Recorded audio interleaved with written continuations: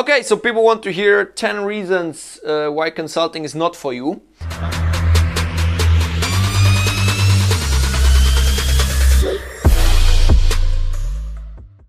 Now let me take a look at my list. 10 reasons why consulting is not for you. First reason, you want to become a billionaire.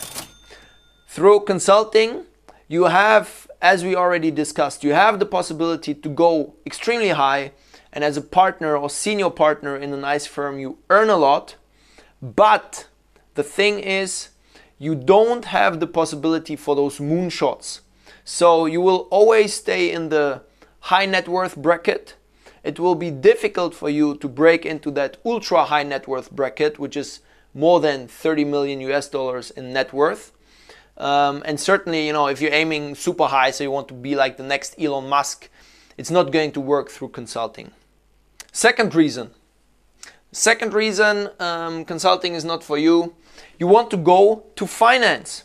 So if you already have the plan in mind, you want to work for a hedge fund maybe later, or in general you find funds interesting, maybe a VC fund, maybe you want to go deeper in some financial industries, consulting is not the ideal entry point for you.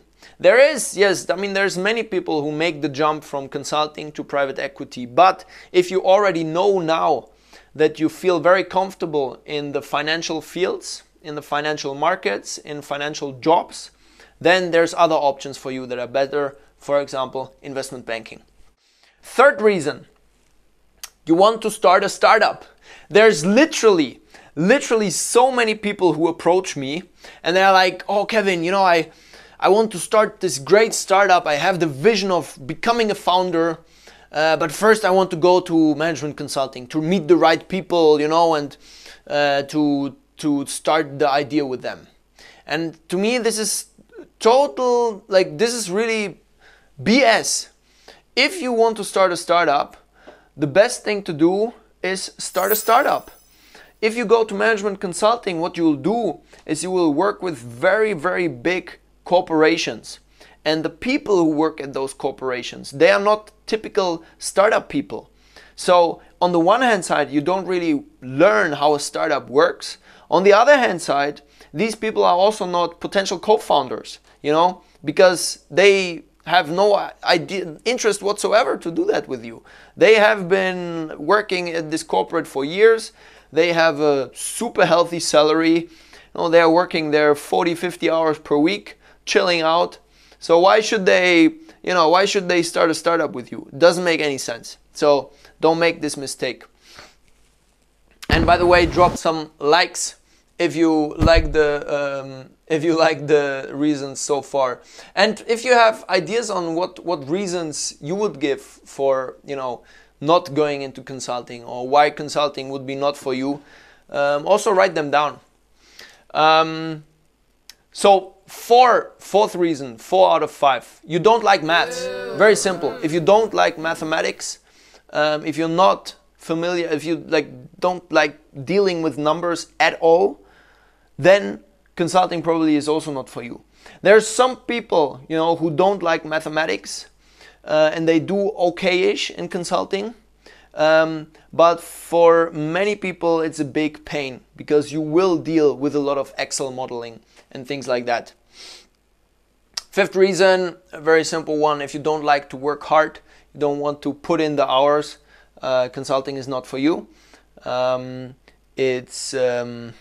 It's a job that requires a lot of input from you, and there's going to be many weeks where you work 70, 80 hours. Okay, sixth reason, you don't like to work under pressure. And that's something you're going to have basically all the time in management consulting. The reason being, the client always demands more, and the partner is always willing to over-deliver, right? The partner always wants to make the client super happy. And so anything that the client demands, the partner is basically going to say, okay, let's do it. And then you, as the team member, are like, oh, damn, another 2 hours of sleep less. And in essence, that means most of the times you're working under pressure. Now, of course, it's not like, there's always someone behind you with a watch and telling you, well, you have 1 more hour, then this needs to be done. But there's really, per week, there's going to be a couple of instances where something needs to get done pretty quickly, or there's some minor changes that need to be made before a big presentation is held. And then is when the pressure kicks in. 7th reason, you are a creative mind. There is people who are extremely creative and they have beautiful minds. They like to brainstorm wildly. They have this designer mindset, creative mindset. And for these people, it's also a little bit difficult to work in consulting. Now, don't get me wrong, consulting is more or less creative sometimes. There's lots of brainstorming sessions where you think about, what can we do with this business and so on, what are some potential solutions. But also, it's a very facts-driven business. So, facts always count more than ideas. And for some people, that's a difficult work environment. 8th reason, you like to have your home routine and you don't like to travel. Now, some people like to travel, but they also like to have their home routine. What does that mean? Things like the first 1 hour that you spend at home, where you maybe take it easy in the morning, listen to some meditation music, read, do more morning journaling, read a book, have a nice breakfast. All these things are things that that are very difficult to implement in typical strategy consultant's day, just because you are always going to live in hotels. So more than half of your living life as a consultant, you're not going to sleep at home. That simply means it's incredibly difficult to establish routines. Same thing in the evening. It's like always different hotels, always different environments. You need to adapt.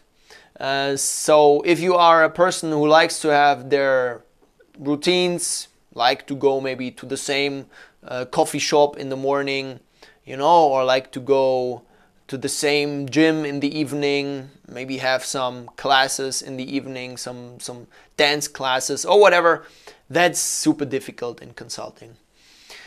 9, you like to plan weeks or months ahead. If you are someone who likes to have planning security, forget it. It's super difficult in consulting to plan ahead. That's because of the project nature of the business. So if you are currently working in a project, it's difficult to know when exactly it will end, because what happens is sometimes, steering committee dates will get postponed. So you were set to have a steering committee on 1st of August, and then the project was supposed to be done, but then it gets postponed because management makes some kind of decision, and you as a service provider, of course, you need to adapt to that. You can't just say, oh no, we're just going to cancel the project. You need to finish it, of course. Now what else happens is sometimes you are too slow, so the client requests more, or you are simply too slow. And so that means you also need to postpone things. You need to work 1, 2, 3 weeks more on the project. What else can happen? Sometimes the project gets extended. So then the partner is very happy, right? He just sold another project extension, maybe 2 more months. And you sometimes are not happy because either you didn't like the project, or you had things planned after the project. You wanted to take a quick trip somewhere with your partner or whatever. Now that's not possible because you are one of the few people, maybe there was 4 people on the project, you are one of the few people who know how it goes, right? By now you know the firm and it's difficult to replace you. So all of these are reasons why it's super difficult to plan when you are in a consulting job. It's difficult to plan your holidays, it's difficult to plan big events, and that's not for everyone. Last reason, you truly want to change the world. So if you really have the vision to change the world for a better place. Consulting to you sometimes might seem like you're just one very, very small part of a huge system. And that's also to some degree true, right? Because you are an analyst, you are a junior consultant. I mean, yeah, you make some nice analyses, and based on these, firms might take decisions, and you might be the one who have influenced these decisions. But there's just too many steps in between, you know. Sometimes the partner, your boss will just say, oh, okay, nice analysis, but I don't like the result, I'm going to recommend something else. Sometimes the client will say, okay, nice analysis, but we don't really agree. Sometimes they will say, nice analysis, let's execute it. And then they execute it like never, because, you know, other priorities become more important, and so on. So it's, you know, it doesn't really feel like you are changing the world most of the times, okay? Now, if you found this video interesting, there is one video called 5 must-have skills to become a consultant that I did. 5 must-have skills to become a consultant. And this video directly ties to this one, and definitely recommend you watch it. If you watch it, you will have a pretty good idea on what's going on in the consulting industry and why you should join or why you shouldn't join. Why you should join or why you shouldn't join, okay?